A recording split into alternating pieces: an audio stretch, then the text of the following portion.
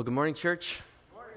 It's good to see you. Thanks for being here and worshiping with us today. If you're joining us online, thanks for worshiping as well. Just as Jim mentioned, we've been working our way through a study on the life of Moses.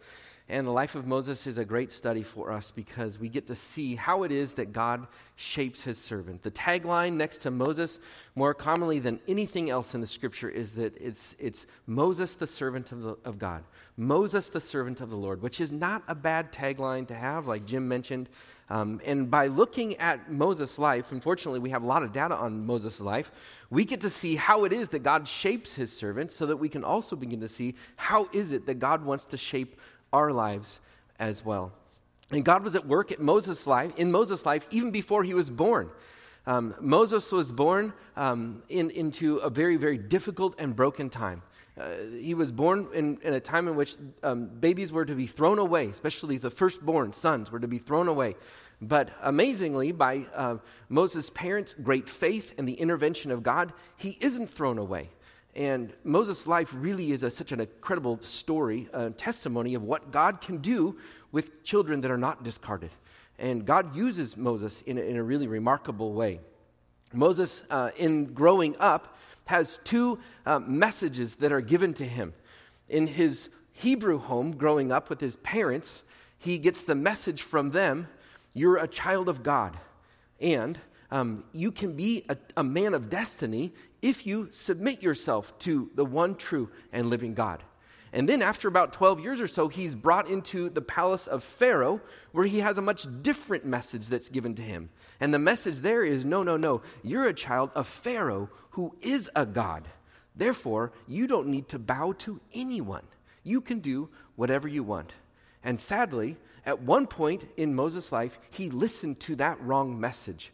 And in a fit of anger and rage, he killed a man. He killed an Egyptian slave master.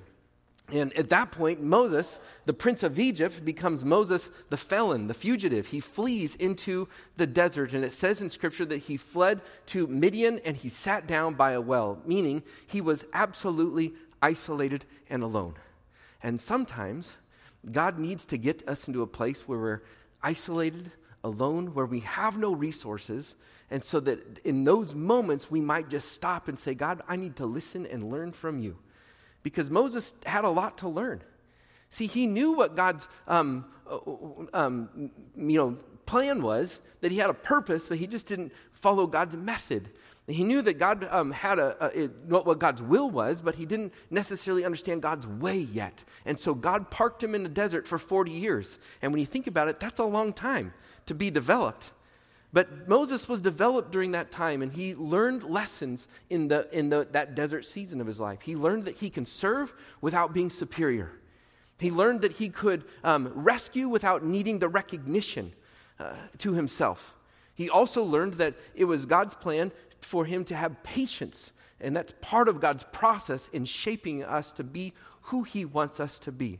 Then, after 40 years of being in the desert, God does bring Moses to a crossroad moment, a moment where he encounters a burning bush. And Brian, last week, if you were here, did a great job talking about that crossroad moment in Moses' life. That after 40 years, he's brought then before God, and God gives him this command. And if you know the story, and Brian talked about this last week, Moses, when he was given the command of God to go back to Egypt and tell Pharaoh to let my people go, Moses all of a sudden, comes up with a ton of excuses why he shouldn't go. You remember that? And it's super relatable, isn't it? That sometimes when God says, follow me, we're like, yeah, I'm not sure you really want me to do that. When God says, here's what I want you to do, we're like, yeah, I've got a few other things to do instead. And we are good at coming up with excuses, but God presses in on Moses, and to his credit, he says, okay, God, in that crossroad moment, he said, I will follow you. And it puts Moses on a hard path, because now he gets to interact with Pharaoh, which, if you know anything about Pharaoh, he's a very fickle character. He's very volatile. He's, one way one day and one day the next, and he's very, very difficult to deal with, but the message that Moses is to deliver to Pharaoh is to let God's people go. They've been enslaved, and God's saying you need to let them go, and so that's the message. Now, if you're familiar with this part of the story, this is when God backs Moses up with 10 plagues that he delivers in that period of time, and I wish we would have the time to go through the whole book of Exodus, and we can cover the plagues and do all of that, but we don't have the next 10 years to do that, and I've committed to talk to you about Moses' life in particular, so we're not going to talk about the 10 plagues at some point. I hope we are able to, but really what happens is God then, through the plagues and through his intervention, gets the Egyptians and then the Pharaoh especially to say, okay, they get to a point where they want to push the Israelites away. In fact, they're paying the Israelites to leave. And so after 400 years, the Israelites who have been enslaved in Egypt are now given their freedom. And they're given the freedom and they're pushed out of Egypt by the Egyptians. And now they're on their way to the promised land. Except that, if you're familiar with the story, it's not the promised land that is their next stop. It's actually the Red Sea that is the next stop. And this is an interesting moment, because this is a moment where, in following God, they find themselves in a predicament. They find themselves in a really tough place where they're either going to be swallowed up by the sea or they're going to be swallowed up by Pharaoh. And they find themselves in a tough spot, which is helpful for us to see, because let me say this to you. It's possible for each and every one of us, when we choose to follow God in a crossroad moment, we say, God, I'm going to follow you, that we can find ourselves in a place where we're saying, what's going on? We're in a predicament. We're stuck. God, what good is it to follow you if this is what following you means? There will be some of us here, maybe in this last year, this last month, even in this last week, where you've had a reversal in your life. Maybe it was a financial reversal, and you've stopped and said, God, what's the point of following you if this is what I get? Maybe you've found yourself in a position of a physical reversal where you got the diagnosis you never wanted to hear, and you're saying, God, what good is it to follow you if this is what that means, and this is where the place that you put me? Maybe you find yourself in a relational crisis, and there seems no fixing it, and you're saying, God, why? What's the good of following you? And what I want you to see in this passage is that God leads them to a place of difficulty. But it's in that place of difficulty that God uses it for his purposes. And more particularly, I want you to see how God used Moses, because he's been shaped by God now, to help lead his people to his purposes in the path that he has for them. And so this is why this is such a powerful passage and a powerful study for us to look at. And what I want to do is I want to invite you, if you have your Bible, to turn to Exodus chapter 13. We're going to be looking at Exodus chapter 13 and 14, and this really is a point where the Egyptians have said to the Israelites, go, leave, but at that point, after they've left, the Egyptians are having second thoughts. And this is the kind of the moment that takes place, and it really is an incredible moment. And so once you find it in your Bible, if you don't have your Bible, we'll put it up on the screen so you can follow along there. But let's stand together. I want you to hear this story, this incredible account in its entirety, and then we'll come back and we'll look at it verse by verse. But first, let's hear the story as it unfolds. Exodus 13, beginning in verse 17, says this: When Pharaoh let the people go, God did not lead them on the road through the Philistine country, though that was shorter. For God said, if they face war, they might change their minds and return to Egypt. So God led the people around by the desert road toward the Red Sea. The Israelites went up out of Egypt, ready for battle. Moses took the bones of Joseph with him because Joseph had made the Israelites swear an oath. He had said, God will surely come to your aid, and then you must carry my bones up with you from this place. After leaving Succoth, they camped at Etham on the edge of the desert. By day, the Lord went ahead of them in a pillar of cloud to guide them on their way, and by night in a pillar of fire to give them light, so that they could travel by day or night. Neither the pillar of cloud by day nor the pillar of fire by night left its place in front of the people. Then chapter 14, verse 1 says this, "Then the Lord said to Moses, tell the Israelites to turn back and encamp near Pi-hahiroth, near Migdol and the sea. They are to camp by the sea, directly opposite Baal-Zephon. Pharaoh will think the Israelites are wandering around the land in confusion, hemmed in by the desert, and I will harden Pharaoh's heart, and he will pursue them. But I will gain glory for myself through Pharaoh and all his army, and the Egyptians will know that I am the Lord." So the Israelites did this. When the king of Egypt was told that the people had fled, Pharaoh and his officials changed their minds about them and said, "What have we done? We have let the Israelites go and have lost their services." So he had his chariot made ready and took his army with him. He took 600 of the best chariots, along with the other chariots of Egypt, with officers over all of them. The Lord hardened the heart of Pharaoh, king of Egypt, so that he pursued the Israelites, who were marching out boldly. The Egyptians, all Pharaoh's horses and chariots, horsemen and troops, pursued the Israelites and overtook them as they camped by the sea near Pi-hahiroth, opposite Baal-Zephon. As Pharaoh approached, the Israelites looked up, and there were the Egyptians marching after them. They were terrified and cried out to the Lord. They said to Moses, "Was it because there were no graves in Egypt that you brought us to the desert to die? What have you done to us by bringing us out of Egypt?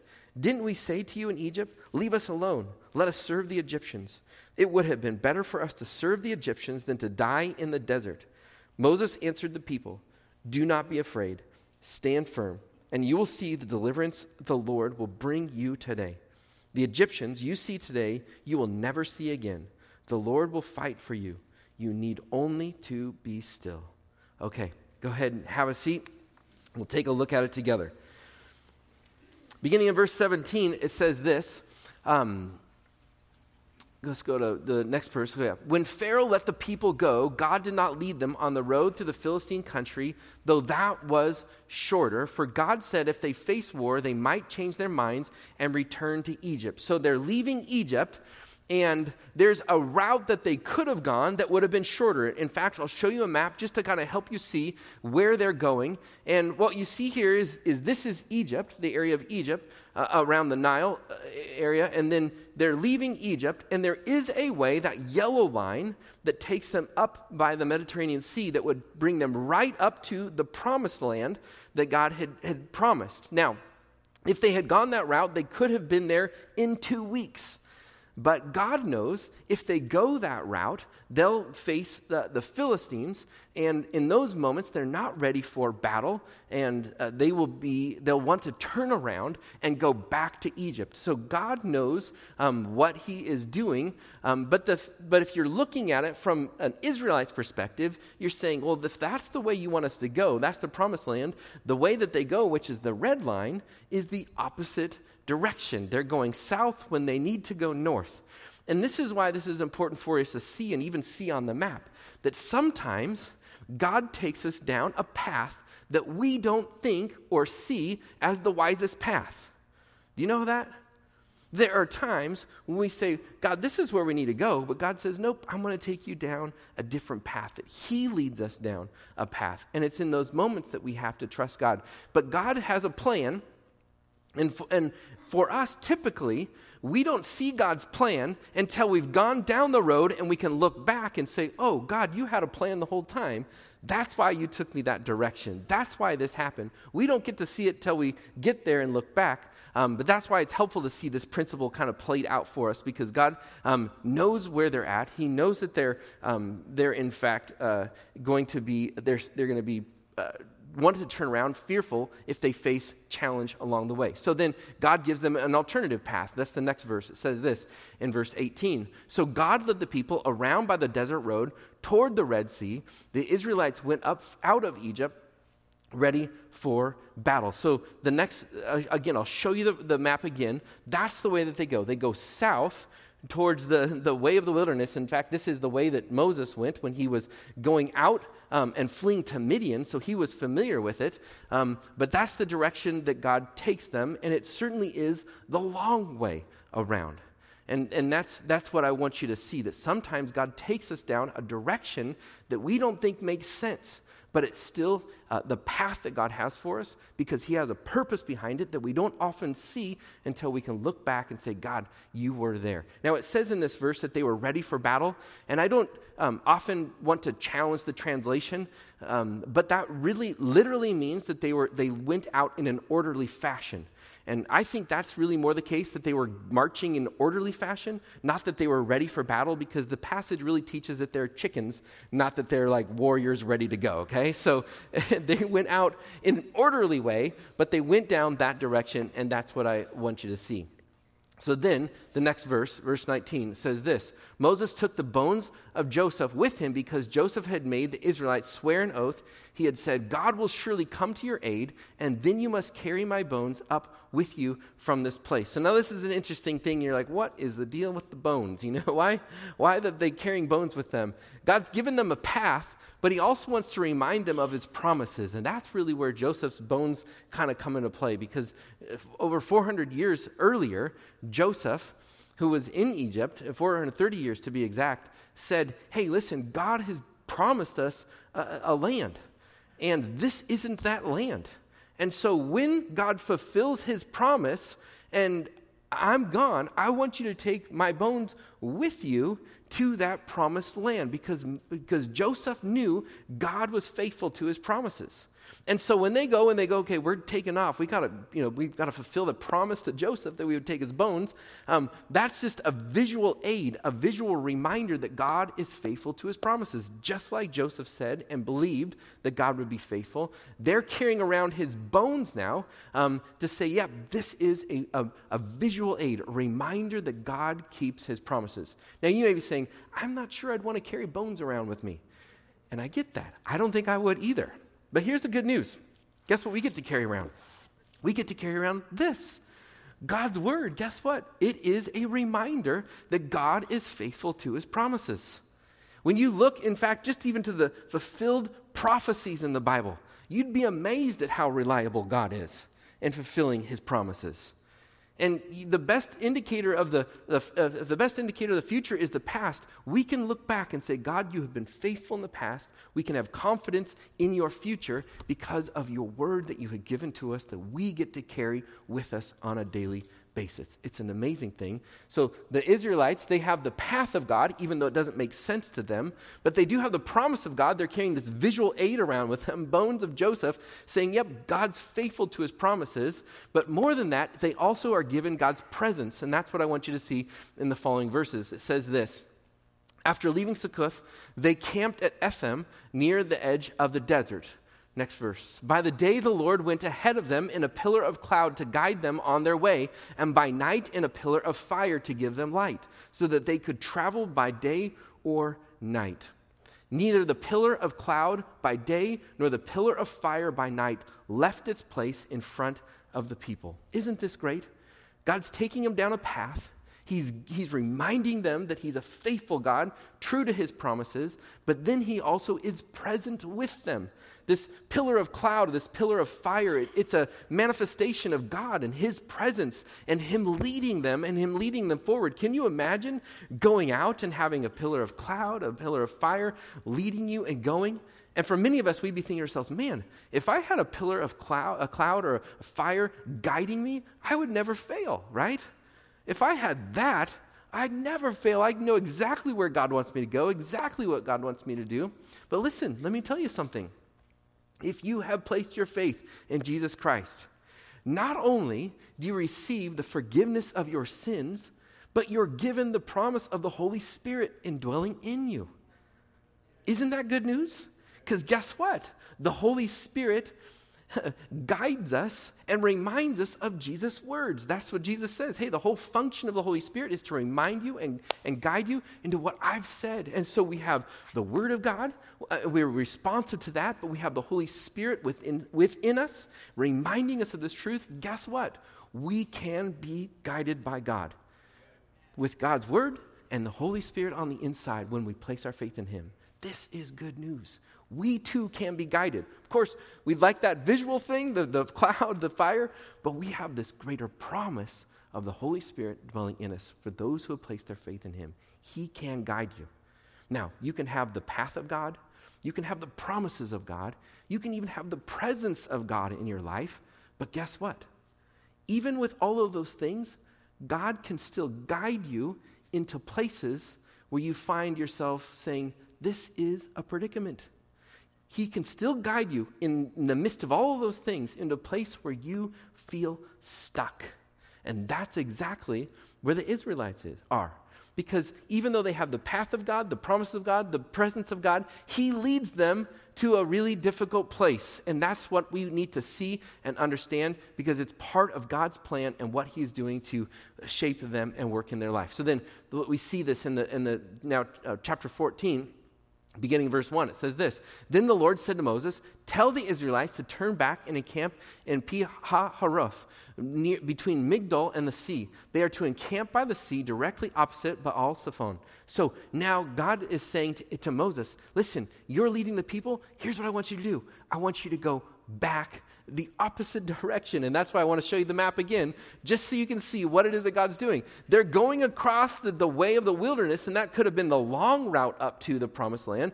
But at this point, they're camped at Etham, and then God says, nope, I want you to go south. And if you notice, they're going into kind of a dead end here, aren't they? You see that they're going into a cul-de-sac. In a certain sense, they're surrounded by water. And if the Pharaoh says, "Hey, I want to chase them," and they're now got the Egyptian army on one end, and they've got the Red Sea in front of them, they're kind of squished between the two, and they're the bologna in the sandwich. You get that? But that's where God leads them. That's the remarkable thing. God takes them to that place, and they respond, they go, but this is all part of God's leading, because God wants to, and we know this, show his glory. That sometimes God takes us to places where we're like, this is uncomfortable.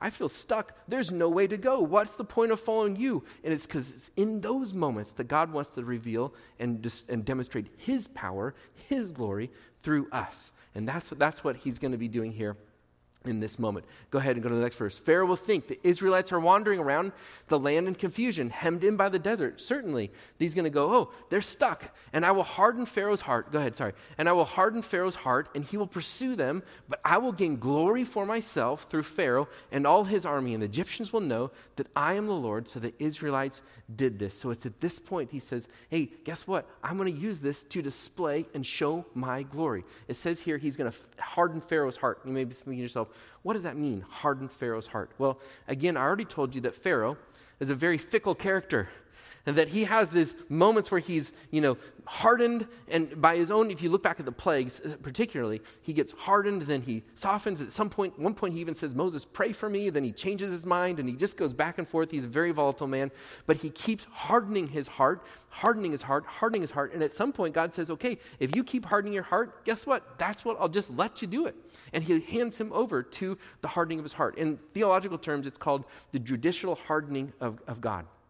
That is, if this is the continued path that you want to take, at some point God says, hey, I'm just going to let you go down. It talks about it in Romans, where it just says, hey, he lets them go on their own way. Jesus talks about this a little bit when he says, hey, who of you dads is going to give your son, if your son is asking for an egg, you're going to give him a rock and say, hey, here, kid, bust a tooth on this one, He said, the dad's not going to do that. If your kid's asking for a rock, you don't do that. Or an egg, you don't give him a rock. That would make no sense. But the problem is, what if they keep asking for the rock? And they keep asking for the rock. At some point, it's like, okay, here you go. Give it a try. And that's kind of the whole concept here, that he just keeps hardening his heart. Eventually God says, okay, you're going to see what this does. And he uses Pharaoh in this way to, again, display his glory. Verse 5 says this: when the king of Egypt was told that the people had fled, Pharaoh and his officials changed their minds about them and said, what have we done? We have let the Israelites go and have lost their services. Interestingly, the reason why the Egyptians say we got to go back after the Israelites is for economic reasons. See, the best guess or estimate is 2 million Israelites left Egypt. That's a lot of slave power, right? That is a lot of slave power. And then all of a sudden they're going, whoa. With all of them gone, who's going to do all the work? Who's going to be my house help? Who's going to make sure all these projects and buildings get done? So all of a sudden, it's a huge impact to their economy and to their way of life. And they say, maybe we're second guessing this. We need to go back after them because we've lost their services. Then the next verse says this. So he had his chariot made ready and took his army with him. That is, the Pharaoh says, I'm going to lead the charge. Verse 7, it says this. He took 600 of the best chariots along with all the other chariots of Egypt with officers over all of them. So when you're reading this, and especially in ancient days, this is when he's talking about chariots and how many chariots he has, 600 of the best chariots, and then a whole bunch of chariots that are coming on the rear end of it and part of it, that this would have been like, whoa, he's coming after the Israelites with a battalion of tanks. Because the chariot was the modern advancement in military weaponry. This was a huge step forward. And so basically, the Pharaoh is saying, hey, we're going to come in with our tanks, a battalion of tanks, and we're going to just mow all these people down. That's the whole point. And so it's this massive military advance. He's going to mow them all over. Verse 8 says this. The Lord hardened the heart of Pharaoh, the king of Egypt, so that he pursued the Israelites who were marching out boldly. And again, boldly, I don't think they're marching out boldly. Really, the direct translation is marching out in orderly fashion. I think they're chicken, and I would be too. And that's kind of, I think, really what's going on here. Verse 9 says this. The Egyptians, all Pharaoh's horses and chariots, horsemen and troops, pursued the Israelites and overtook them as they camped by the sea near Pihahiroth, opposite Baal Zephon. So the Egyptians are there, and they catch up to them, and there's a moment of crisis where the Israelites are now in this really tight spot. They've got the Egyptian army coming after them, and they're hemmed in by the Red Sea. So really, truly, they are stuck. But again, in this moment, this is when God wants to display his glory and what he wants to do. But you see the panic of the Israelites in the following verse. It says this. As Pharaoh approached, the Israelites looked up, and there were the Egyptians marching after them. And they were terrified and cried out to the Lord. Wouldn't you be? If all of a sudden you see all the tanks coming and you're just marching along and you're not ready for battle and you've got the sea in front of you, they are terrified. And if they could have run, I think they would have run. I don't know about you, but I probably would have run too. If I had the opportunity in this moment, and if I knew where to run to, I would have run. But guess what? They have nowhere to run. And it's good that they don't have a place to run, because if they had run, they would have missed what God wanted to do and what God could do. And it says in this spot that they were terrified. They cried out to God. I would be crying out to God too. See, if all else fails, pray, right? That's kind of how it works. And I'm sure that they're praying at this moment, God, 10 plagues, that was pretty good. How about 11 plagues, starting right now? I mean, let's go. But God doesn't do that, and he has a different plan, and he gets them to the spot where they're really in great desperation. But it's at this spot that they then they start to really freak out. Verse 11, it says this. They said to Moses, was it because there were no graves in Egypt that you brought us to the desert to die? So this is dripping with sarcasm, by the way, right? You can feel it. You can hear it. They're like, were there not enough graves in Egypt? And if you know anything about Egypt, they know the grave thing pretty well, don't they?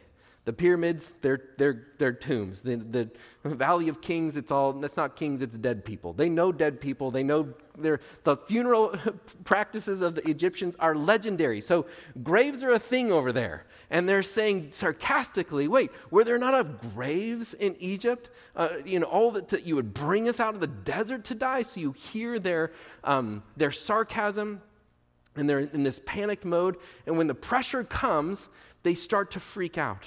And this is an interesting thing, right? It's one thing. It's one thing to be a Christian, to follow God when the sun is shining. That's great. But when the pressure is on and it's stressful, it's very hard. They turn to sarcasm, and then they play a game of attack the leader. And that's what they do next. What have you done to us, Moses, by bringing us out to Egypt? So then they start attacking Moses.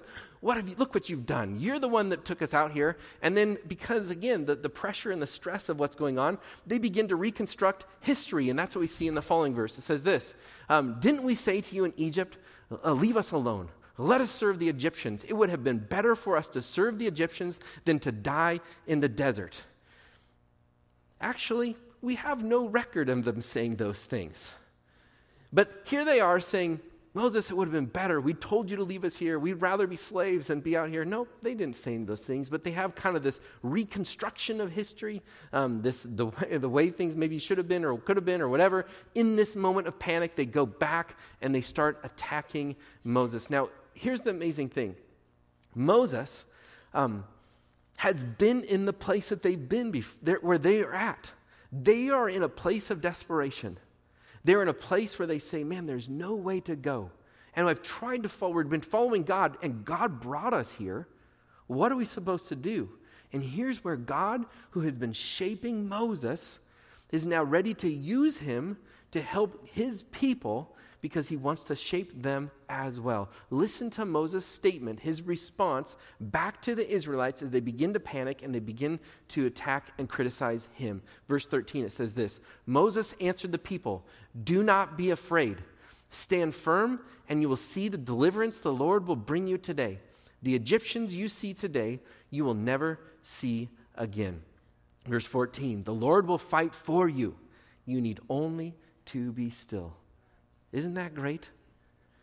I think Moses' words in this moment to the Israelites are words for us today too. Because God had been shaping Moses for this moment. And he'd seen God's deliverance in his life. He'd seen how God has worked. And he'd seen how we need to wait on him and let him fight the battle. So he is in this place. And so what I want to do, if I can, just speak to those of you who are kind of in that stuck spot where you're in the place where you're like, I've been following God, but here, what's the point? Here I'm in this spot and I just don't see which way to go. There's no way out. I need deliverance and I don't know what God is doing. If you're in that stuck spot, let me just, by principle, break down Moses' statement very simply because I think it can help you, or maybe you know people who are stuck waiting on God for deliverance, and I think the statements of Moses can be very, very helpful. So let me just break them down quickly by principle for you. When you're waiting for God to deliver, the first thing is this: don't give in to fear. Don't give in to fear. Moses says, don't be afraid. And just by listening to that, you're thinking, well, that's a dumb statement, Moses. I mean, they have a lot to be afraid of. There's the sea in front of them, and there's an Egyptian army behind them. Of course they're going to be fearful. But Moses says, don't give in to fear. Don't give in to fear. And this is why it is important for us to get, because when we come to crossroad moments and God says, follow me, we need to know, and you need to be very aware, that when God calls you to a life of faith, guess what's going to be right next to you? Fear is going to be right there with you. I had a pastor who always used to say this. He'd always say, faith and fear have the same zip code. And I'm like, yeah, that makes sense. Because when God calls me to a life of faith, to step forward in faith, right around the corner in the same neighborhood is fear. And so there's this reality that there's a wrestling. And Moses is saying, do not let the fear dominate you. You need to have faith. Because here's the problem. When we let fear dominate us and control us, we give into a couple of different things. And so let me just point out some of the things that we do when we allow fear to dominate our lives. We give into fault finding. And that's what the Israelites do. They start pointing out and saying, well, Moses, this is your fault. You're the one that brought us out here. Were there not enough graves in Egypt that you brought us out here? So they start pointing out the faults of others. When we give in to fear, guess what we begin to do? We start to fault find in the lives of other people, don't we? And who do we tend to attack? We tend to attack the people who are closest to us. We're fault finding our spouse. We're fault finding our kids. We're fault finding our coworkers. We're fault finding our teacher. Whatever it might be, we begin to attack others and even those who are closest to us, because in those moments of fear, when we allow fear to dominate, we begin to fault find in the lives of others. And so Moses is saying, don't give in to fear, because we fault find. The second thing that we do when we give in to fear is we forget what God has done. When we give in to fear, all of a sudden we have amnesia that God's been faithful in our past. Just think about the Israelites. What had they just experienced? God's deliverance from Egypt. 10 plagues. So they just experienced this incredible work of God. All of a sudden they forget that Because fear comes in, they forgot the fact that God had been faithful to his promises in their past. And by the way, they're carrying Joseph's bones around, which is a little weird, but it's a reminder, God is faithful. He said he'd take us to the promised land, and look at us. We're on our way to the promised land. So God is faithful. But in the moment of fear, and when we allow fear to dominate, we begin to give in and we forget what God has done. So we cannot forget that God has been faithful. He is faithful. He will continue to be faithful in our lives, even when we're waiting on him to deliver. The third thing, if we forget what God has done, we fall into paralysis. We fall into paralysis. We get stuck, and fear paralyzes us. And Moses is the guy that's able to speak to that. Moses gets it. He's like, yep, I got to the burning bush, and guess what?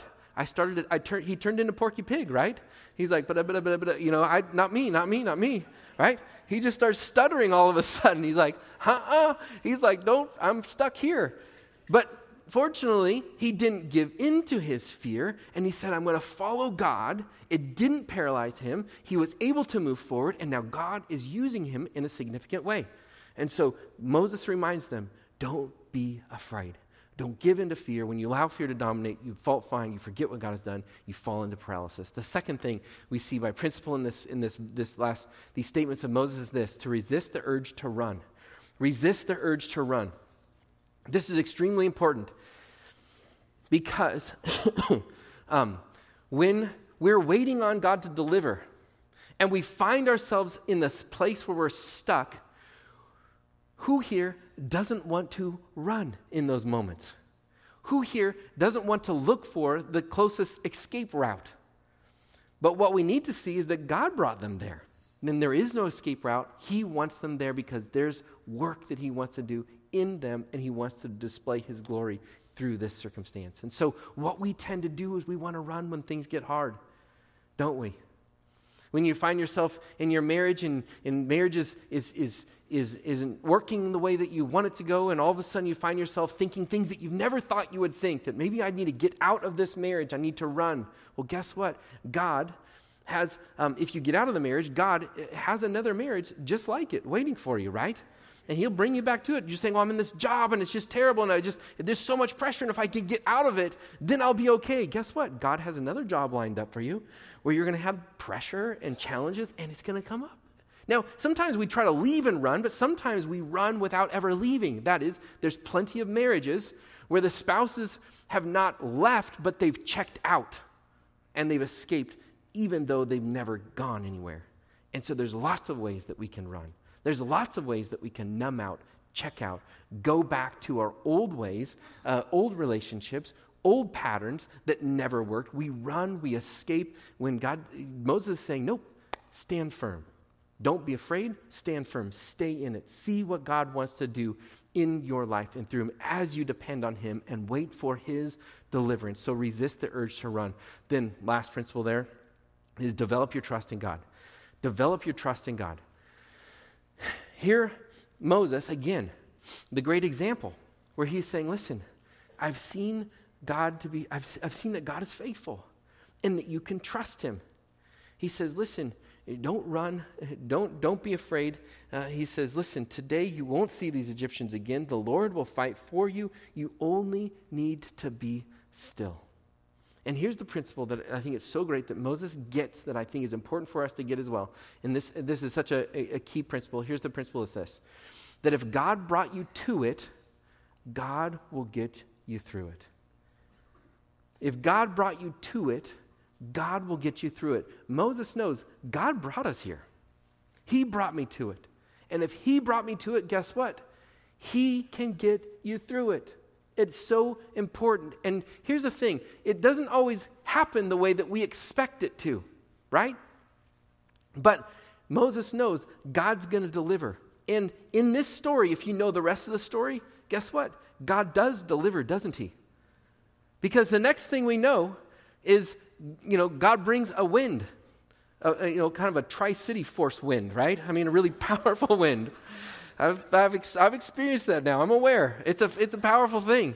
God brings a Tri-City powered wind to the Red Sea, and all of a sudden the Red Sea gets parted. The water goes up one way, the water goes up the other way, and the Israelites are able to march right through. the Red Sea. Were they expecting that? Nope. But can God do it? Yep. Did God bring them through it? You bet. And then all of a sudden, guess what? Moses said, hey, you're not going to see these Egyptians again.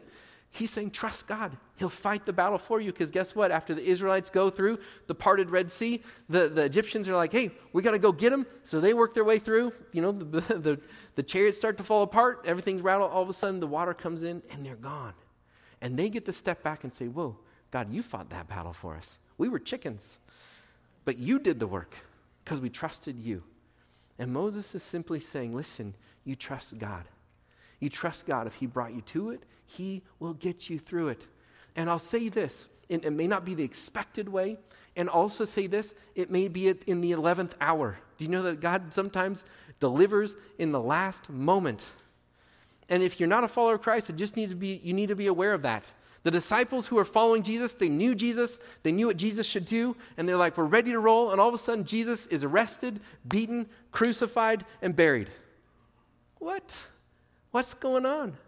This isn't the way this is supposed to go. And they're deflated. They're defeated. They're like, you were supposed to be a deliverer, but guess what? Jesus moved away the stone of the tomb. He comes out, and everything is changed. See, he's a God who does the unexpected, and he comes in even in the 11th hour. He can step in, and he can deliver when we think all hope is lost. And trust me, when Jesus died on the cross, the disciples thought all hope was lost. But it wasn't. Because Jesus resurrected from the grave, and it changed everything. Listen, if God brought you to it, he can bring you through it. And he demonstrated it over and over and over again. There's some people here who are in a tough spot, and we need to remember that. And we need to come alongside, encourage them, care for them, and pray for them. So let's take a moment and let's pray together now.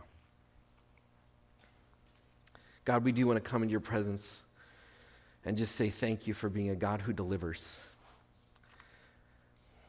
A God who delivers when we, even in the moments when we're struck with fear, panic, when we see no way out. God, we know that you have a plan, you have a purpose, that you've given us your promises, and more than anything, God, you've given us your presence. We thank you, God, for the deliverance that we can all receive through faith in the work of your Son, Jesus Christ, who died on the cross for our sins so that we could be set free, be forgiven, have eternal life. Lord, we thank you for this great gift. We thank you for your promise not to leave us or forsake us, that you stepped in even when we were in a desperate place and you delivered. We pray, Lord, that you would give us faith to keep following you and to trust you to deliver us again and again.